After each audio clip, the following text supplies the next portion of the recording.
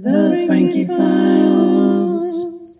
So when I was listening to your interview on the Cult Ball podcast, one of the things I took away from that exchange with Katie was that you felt an experience of being coerced.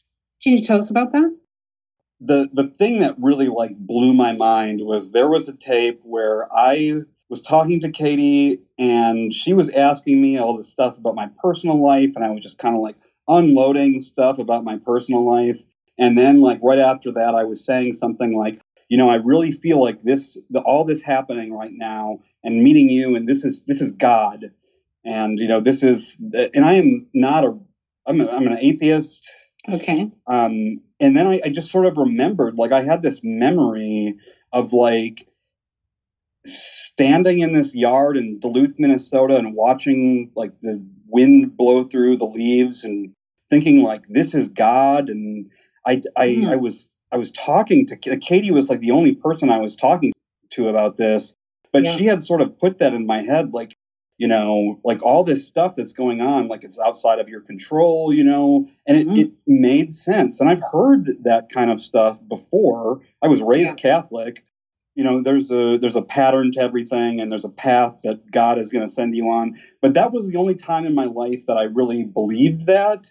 And then I stopped thinking that when it slowly receded after I stopped talking to Katie.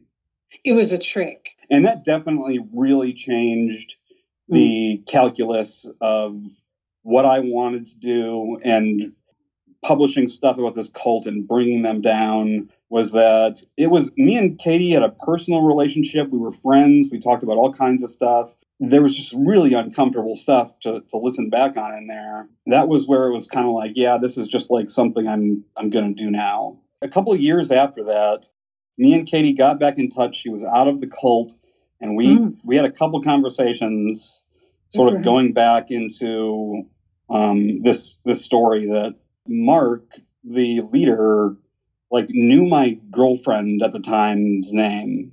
Oh, shoot. From when I was talking to Katie. There was something weird on the internet that I thought with some troll that was posting things, and I just had to ask her. I was why would it ever be an important detail in my personal life? She was feeding him info.